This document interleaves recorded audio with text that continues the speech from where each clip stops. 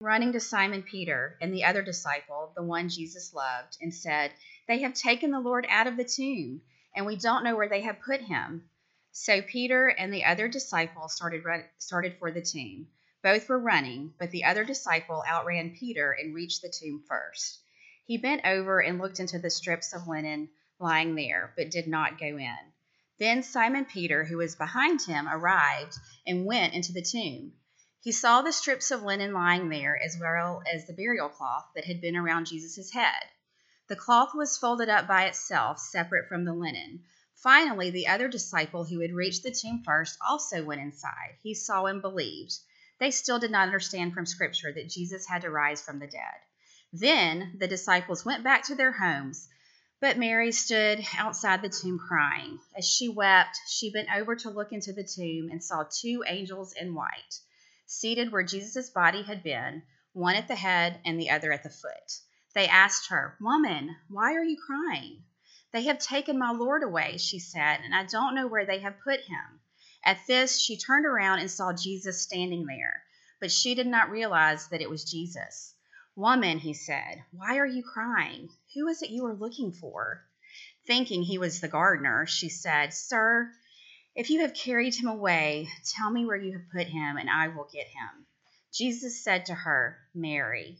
She turned toward him and cried out in Aramaic, "Rabboni," which means teacher.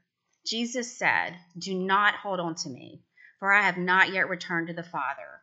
Go instead to my brothers and tell them, I am returning to my Father and your Father, to my God and your God." Mary Magdalene went to the disciples with the news. "I have seen the Lord." And she told them that he had said these things to her. This is the word of the Lord. Thanks be to God.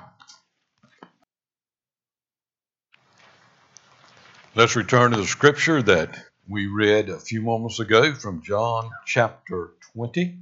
A few weeks ago, we started a study in the gospel according to John. We got to up halfway through chapter 3. We've taken a break this morning and jumped ahead. I didn't want to leave John,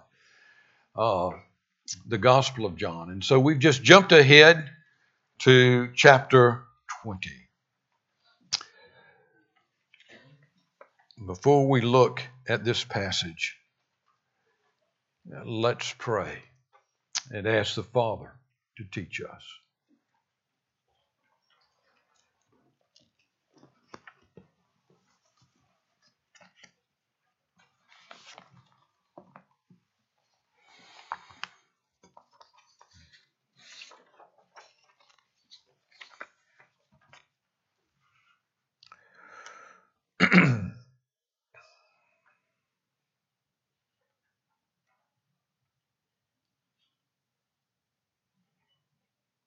Our Father, we bow before you,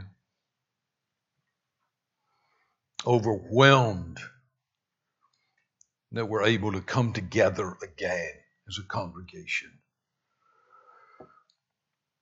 Our Father, thank you for how you have protected us in this last year, how you've kept us, how we haven't lost a one, how you have fed us and kept us during this time as your people, weekly taking your word out into our homes, into our lives.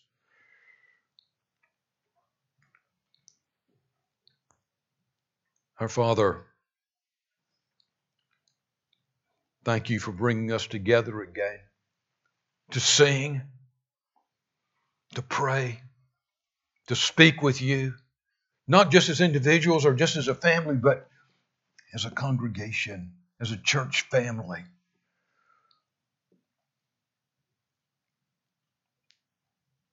Our Father, we come together, as always, as a congregation of priests, not just a congregation of prophets who take God's word out into Fayette County, out into the Mid-South each week through our lives, through our words, taking the gospel out. But Father, we also come as your priests to bring the world before you and the world around us before you.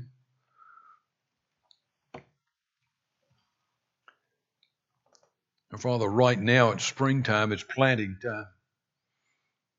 We pray for our farmers, not just the farmers of Christ Presbyterian, but the farmers of Fayette County. We pray that you would give them a good planting season, give them weather that's appropriate. We pray that Father, in the fall, there will be a great harvest, a real blessing to this county. We pray, Father, for everyone in this room, in their vocations, in their businesses, in their callings.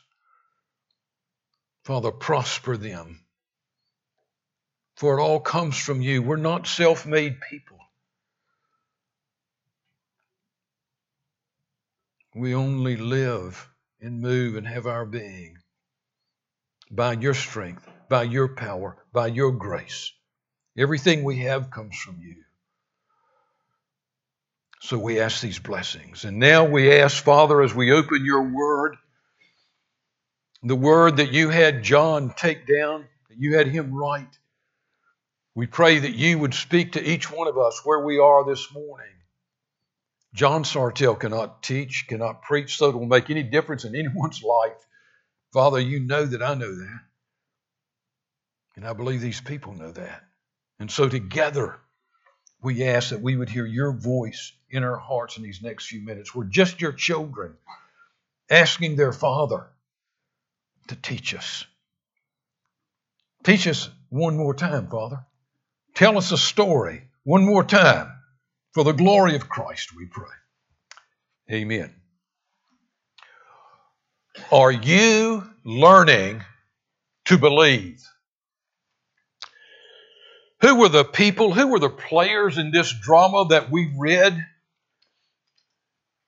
in the first 18 verses of John chapter 20?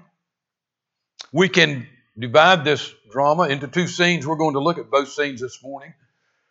The first scene involves Mary of Magdala, Peter, and John. What do they have in common? All of them were Jewish. All three were from the northern province called Galilee. All three were followers of Jesus.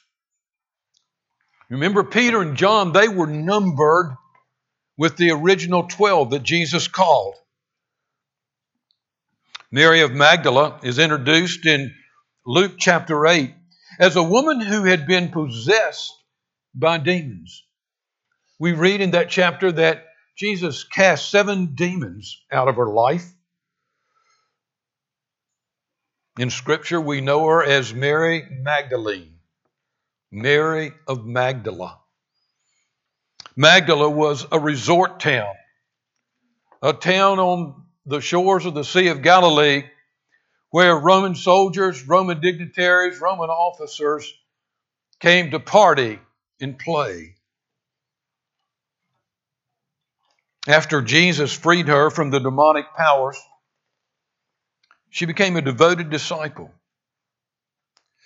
She was present at the crucifixion of Jesus with Mary, the mother of Jesus, and with another Mary who we are told was the wife of Clopas. All three, Peter, John, and Mary of Magdala, were believers. They believed. In fact, they weren't just believers, they were part of an inner circle that were always around Jesus, whether he was north in Galilee or whether he was south in Judea and Jerusalem. Peter and John,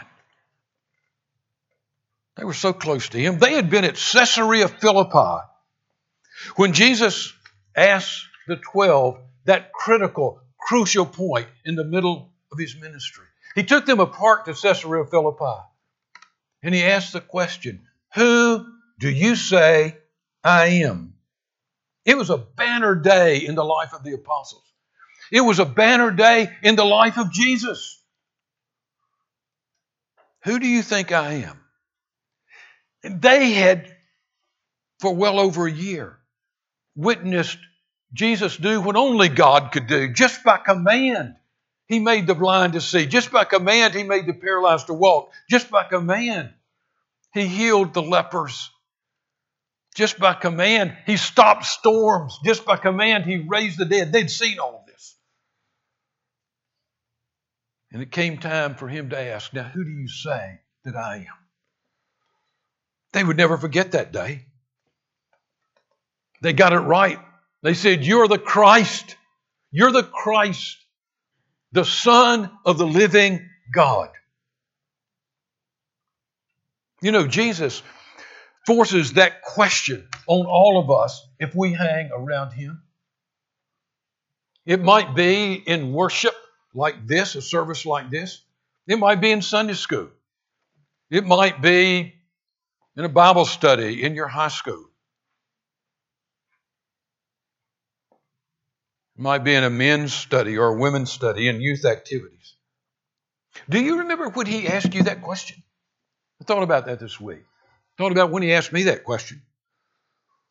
Who do you say that I am? When did He ask you that question? Maybe He asked it when you were young in your elementary years.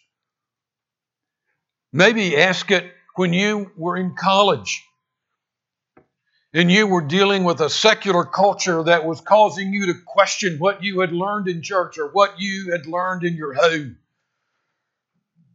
Maybe you were married and raising a family.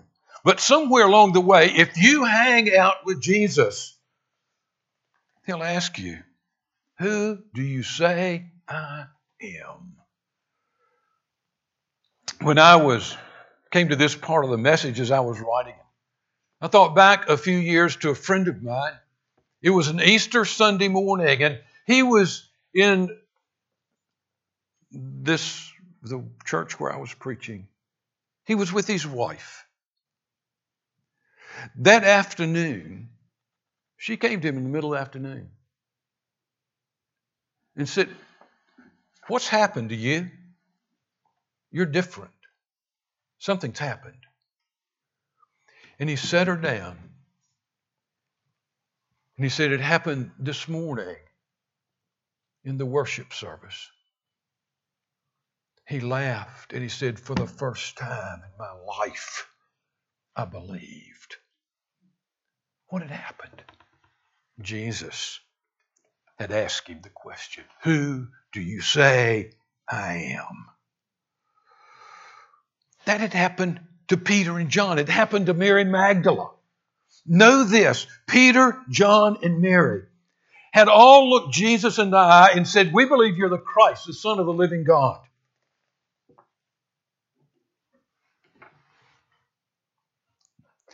And you say, John, why are you emphasizing this? Well, I'll tell you.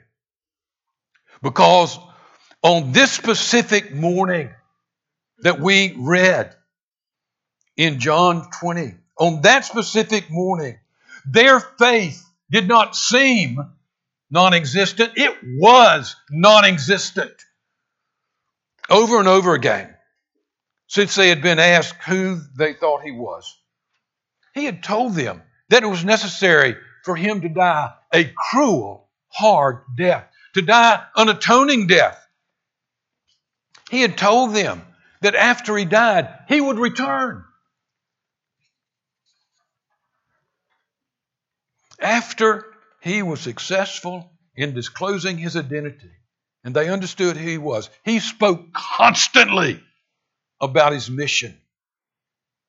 That was exactly what happened.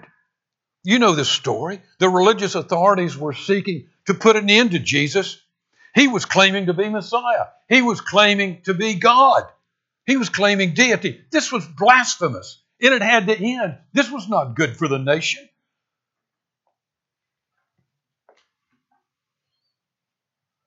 He was betrayed by one of his own. He was crucified by his own nation. But all this was a part of his plan.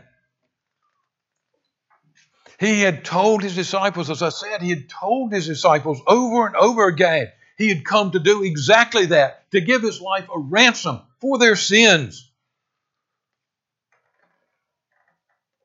His deity would once more be proven by the greatest miracle. He would be buried, but he would walk out of that tomb. Specifically on the third day. Now here we are. All that's happened. Here we are with Peter, John, and Mary of Magdala. That morning, they were not at the tomb waiting for him to come out. Mary had come to the tomb with some other women. John doesn't mention other women. He's focused on Mary of Magdala. In the other Gospels, we read that Mary, the mother of James and John, was with her. They had come to do what? They had come to anoint a corpse. That's why they were there.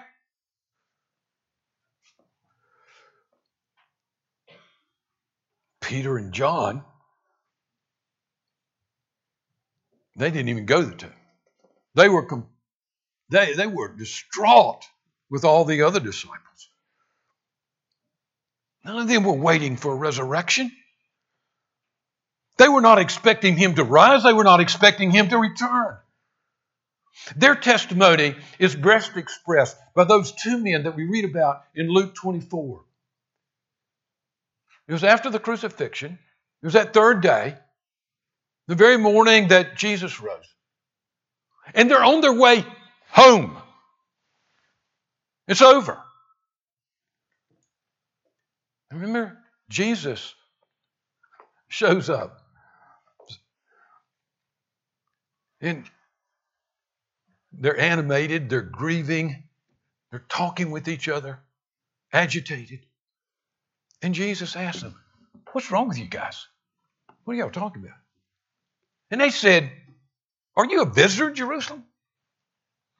You must be, because you don't know what's happened." They told him about Jesus being crucified. They were talking to Jesus about his crucifixion. What did Jesus say to them? Or what did he say to them? What did they say to him? It's in your scripture sheet there. Luke 24:21. But we had hoped he was the one to redeem Israel. Do you see it? We had hoped. We once had faith, but it's no more.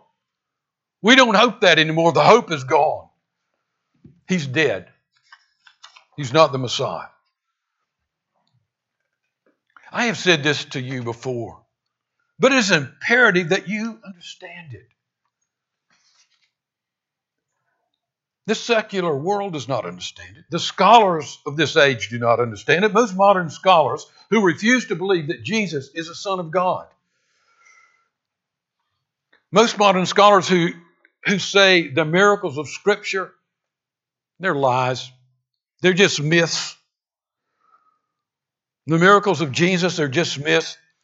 The resurrection couldn't have happened. It was impossible. And they say something like this. Here's their reasoning. We live in a modern scientific age.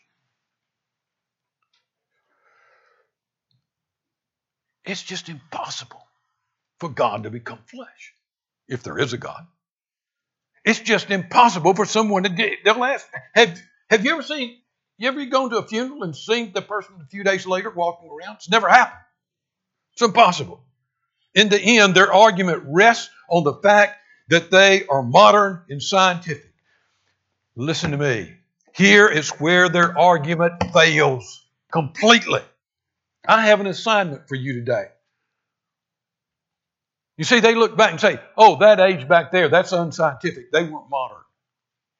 Well, you spend this afternoon, you spend this week, you spend next month, you spend the rest of this year looking for anyone in the Gospels of that day who was expecting the resurrection. No one was. It was just as absurd and unscientific in the first century as it was in the 21st century for Jesus to come back from the grave. When Paul preached at Mars Hill, in Athens, the intellectual center of learning in the world. What did they say? The same thing that the modern scientific age is saying. They laughed at Paul. They laughed at him. When he spoke to Agrippa and Festus in that courtroom and told them about the resurrection, they said, Paul, you're mad. You've lost your mind.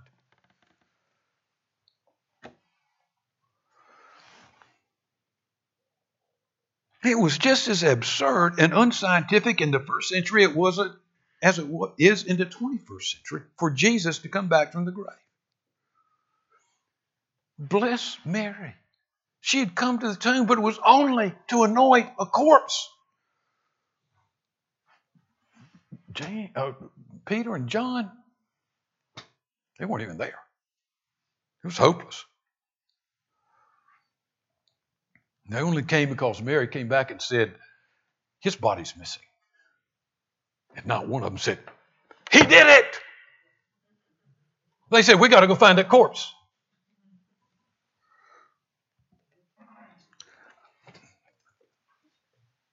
Our modern culture, our postmodern culture,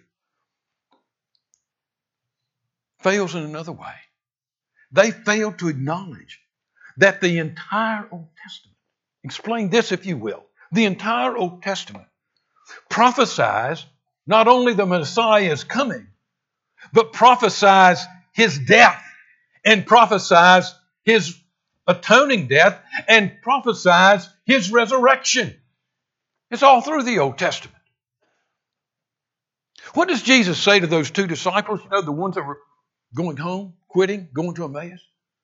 What does he say to them when they say, we had hoped?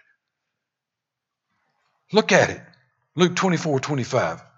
O foolish ones, and slow of heart to believe all the prophets have spoken. This is an exclamation point. You're foolish. You're slow of heart to believe what the prophets, what the infallible, inerrant Word of God has said to you. He does not say, you fail to remember what I spoke to you. He says, you fail to speak, to understand what the prophets wrote. You fail to listen to them.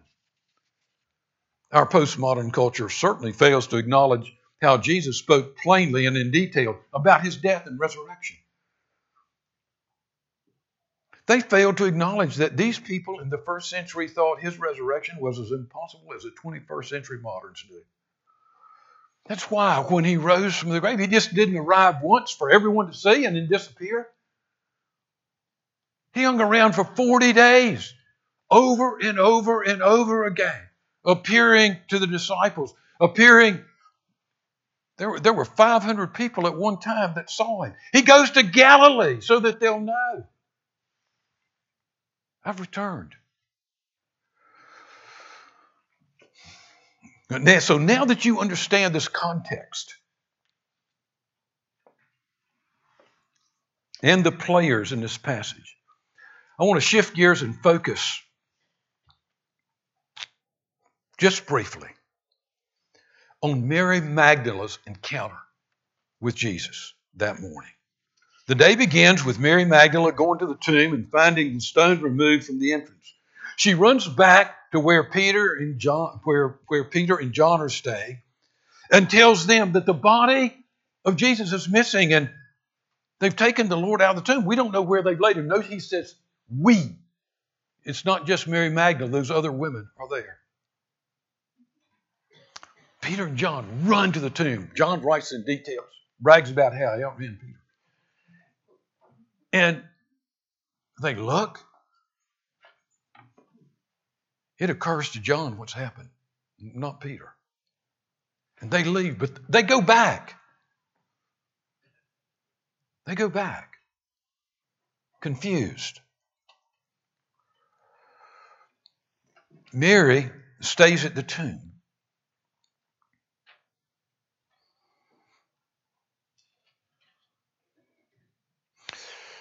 She goes into the tomb, and two angels appear to her. One at the head and one at the feet, where Jesus had been.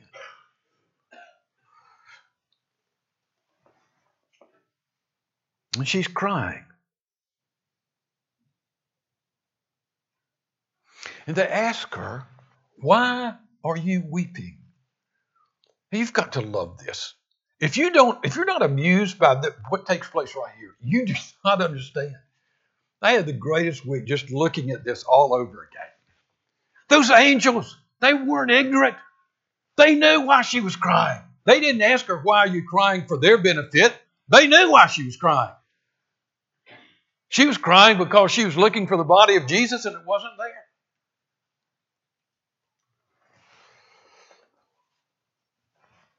But to them it was ironic.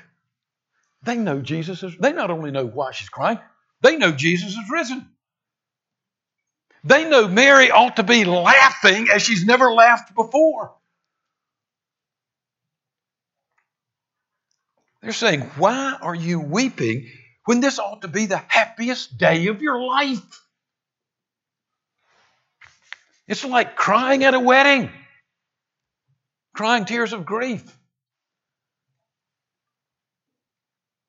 It doesn't fit through the eyes of these angels. Then she becomes aware that there's another person standing near the tomb. She assumes it's the gardener. Remember when Joseph of Arimathea and Nicodemus in chapter 19 were burying the body of Jesus? We're told that this was a new tomb and it was in a garden. And so she assumes that this is the gardener taking care of the garden. She's asked by the gardener, again, the same question. "Why are you weeping?" The question is being repeated. Jesus is chiding Mary. He's saying to her, "Mary, don't you know what's happened? Hadn't you figured it out?" Again, she shows her faith is absent.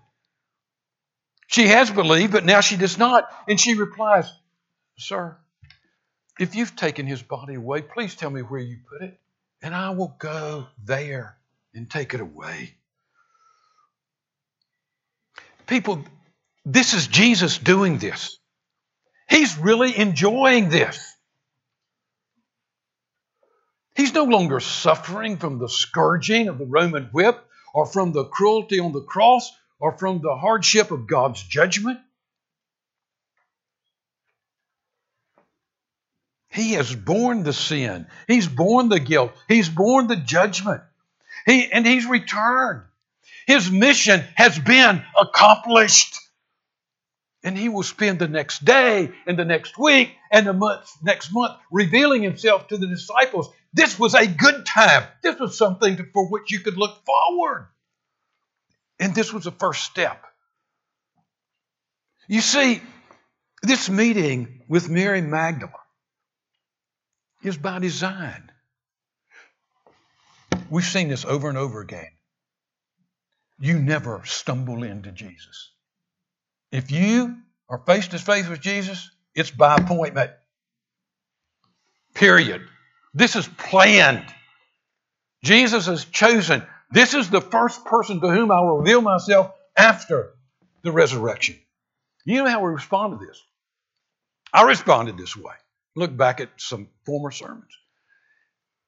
I responded by saying, "Wow, what kind of grace is this? That he appears first to a woman who had been a demoniac, who had been in league with Satan. What grace is that?" When I saw that this week, I just said, "Oh, I wish there wasn't a tape of that sermon."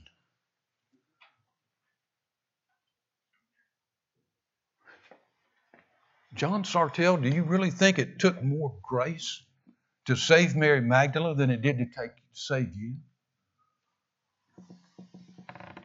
You think that Peter and John were more worthy than Mary of Magdala to be the first ones to see? Listen, people, Jesus tells us all through the Gospels, we're all Mary of Magdala. We look around the church sometimes. I do. We all do. Look around the church. You know how Jesus welcomes the prostitutes and the thieves. We look around to make sure we have prostitutes and thieves in the congregation. If not, we're not practicing the grace of Jesus. And that's not a bad thing to do. Except for this. The minute we stop and look around to see. We ought to go look in the mirror. You want to see the prostitute? Go look in the mirror. You want to see the thief? Go look in the mirror. You want to see the sinner? Go look in the mirror. It's the height of hypocrisy to say, well, that's really something that he appeared to this former demoniac. Like if you were standing there, you would be deserving. Well, Jesus no longer wants to draw this out. It's time to reveal himself to her. How does he do this? Remember, John is the theologian of the disciples. He approaches everything theologically, approached Jesus, the birth of Jesus in Luke completely. John's saying the same thing. He just approaches it theologically. Luke talks about the angels and Mary and Joseph and Bethlehem. John says, and the Word became flesh. Incarnation happened. Well, this passage has profound theology in it. This is the reason I love this encounter. It's one of my favorite passages in the gospel. How does he reveal himself? He simply calls her name. He says, Mary, Mary. John would not leave this out of his record. It had to be there. Why? Remember when Jesus was speaking to Pilate in John 18, just 3 days previously, and Pilate asked him, so you're a king? And John answered in Luke 18:37, it's on your scripture sheet. Jesus answered, you say I am a king. For this purpose I was born, and for this purpose I've come into the world to bear witness to the truth. Everyone who is of the truth listens to my voice. Did you see that last phrase? It's important. Everyone who is of the truth listens to my voice. He was saying, my people, their ears are tuned in to my voice. You know this. We're walking through this fallen world. And we hear the secular culture preaching to us constantly. And we hear it and we say, that's not Jesus speaking. That's not God speaking. That's not Scripture speaking. That's not His voice. We know it's not. But Jesus said far more than what He said to Pilate. If you don't look at anything else, look at this. In John 10, you know the passage, Jesus calls Himself the Good Shepherd. The Good Shepherd. Now look at verse 11 in John 10. I am the Good Shepherd. Look at verse 3. The sheep hear His voice, and He calls His own sheep by name. Verse 14. I know my own, and my own know me. When John wrote about this encounter, he thought back to what he had written in chapter 10. I call them by name, and they know my voice. In 1962, I was sitting in a college classroom at King College in East Tennessee. It was a Presbyterian college, supposedly a Christian college. But it was there for the first time in my life that I heard a minister now, deny the inspiration of Scripture and said, this is not God's Word. And those miracles really didn't happen. And Jesus really wasn't the Son of God. The incarnation really didn't happen. I wasn't hearing that from the world. I was hearing it from a Presbyterian minister. I knew one thing. That wasn't the voice of Jesus. It was not the voice of the Good Shepherd. In verse 27 of chapter 10, he says, my sheep hear my voice, and I know them, and they follow me. They know my voice. That's the shepherd's voice. This is exactly what happened between Jesus and Mary of Magdala. That morning, outside the tomb, Jesus said to her, Mary, Mary. She turned and said to him in Aramaic, Rabboni. Look at the verse carefully. It says she turned. She had not been looking directly at him. But when the shepherd called her name, she knew who it was. Rabboni. She had called him that since the day he had delivered her from the demons. Rabbi, teacher. In Matthew's summary of this, read that the women just fell at his feet and grabbed on.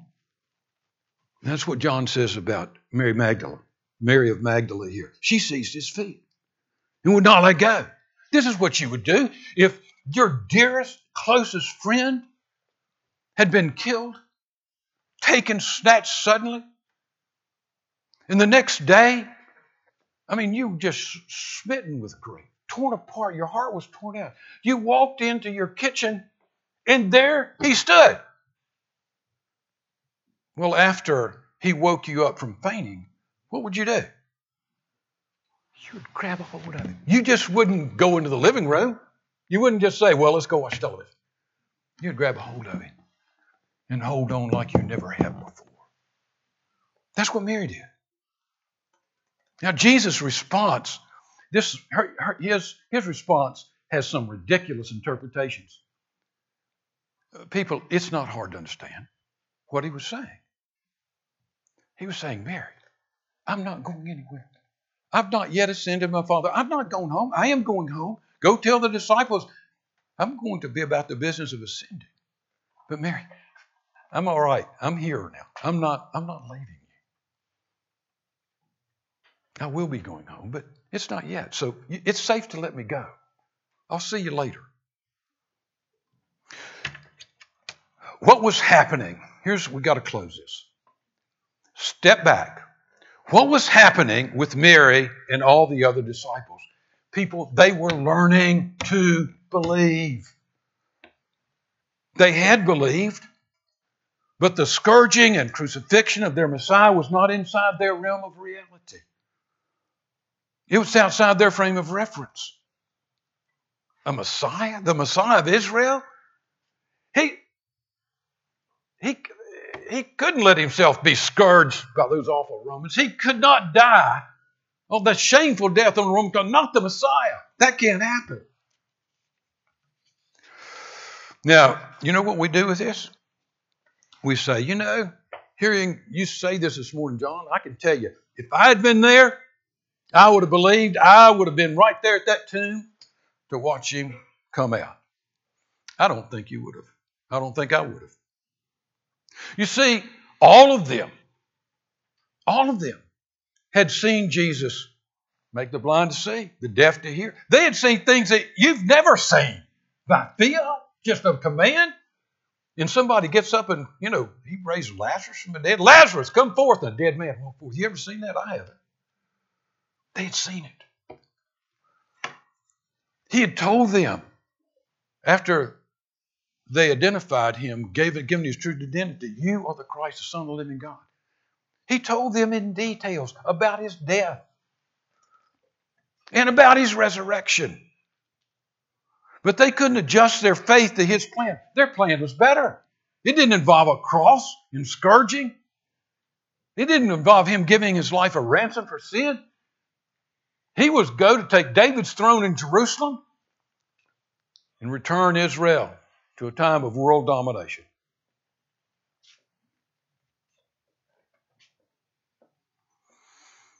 I know I probably would have been just like them. Not one of them thought he would rise. Folks, that's the point this morning. There are places where faith is hard for sinners.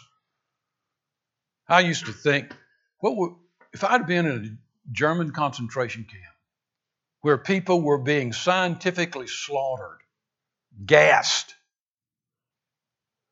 by the millions, would I have had faith there? It's hard. It'd be hard. Dietrich Bonhoeffer great preacher in Germany at the time. Preached about the evil of the Nazis. He was arrested. He was thrown in jail. He was there. He died. He was executed. He was hanged. But people are still talking, who were there when he was in prison, talking about how he was a light and salt in those circumstances. How he brought the gospel to them to the very moment that he died. His faith did not waver. I'm reading a novel presently about a man whose wife and elementary age son were suddenly killed in a robbery of a convenience store that had gone awry. They're killed by the thieves. Cruel time. This man was a believer, but he struggled. He lost his faith. How could Christ allow this to happen? How could God allow this to happen to me, to my family? He goes through a crisis of faith. If you've not been there, you will one day. You'll be there. Mary has a message for us. Don't you know for the rest of her life that she told other Christians about her 3 days of unbelief, her 3 days of misery and grief? Don't you know she said over and over again, oh, people, I wish, oh, brothers and sisters, I wish I'd been waiting outside the tomb for his return. Faith would have completely changed her life in those 3 days. Many Christians go through a horrible time. A family member, somebody that's close. The Lord's taken them home and it just rips their heart out. What do you do with that? You're either going to believe that that person is with Jesus or that person is no more. One of the two. Which is it? That's the point of the resurrection. The only way you can say they're with Jesus is that He rose from the dead. And you look at it, and you may cry, and you may weep, but you say, I'm going to see that person again. In death, you don't have the last word. Jesus does. It changes how you approach your own death. I thought about this all week. How would it affect me? If I'm faced with death, I'm going to be in the next few years, 76 years old. Well, I get sick. Well, just saying, well, at least death will end this sickness. I hope not. I'm saying, I'm going to see Jesus. He's alive. He's alive. See, it changes everything. It changes everything. He's teaching us, people, to have faith in the darkest of places. And somebody says, how do you do that? How can you do that? And you say, because there's an empty tomb outside of Jerusalem. He's risen. Our final hymn is most appropriate.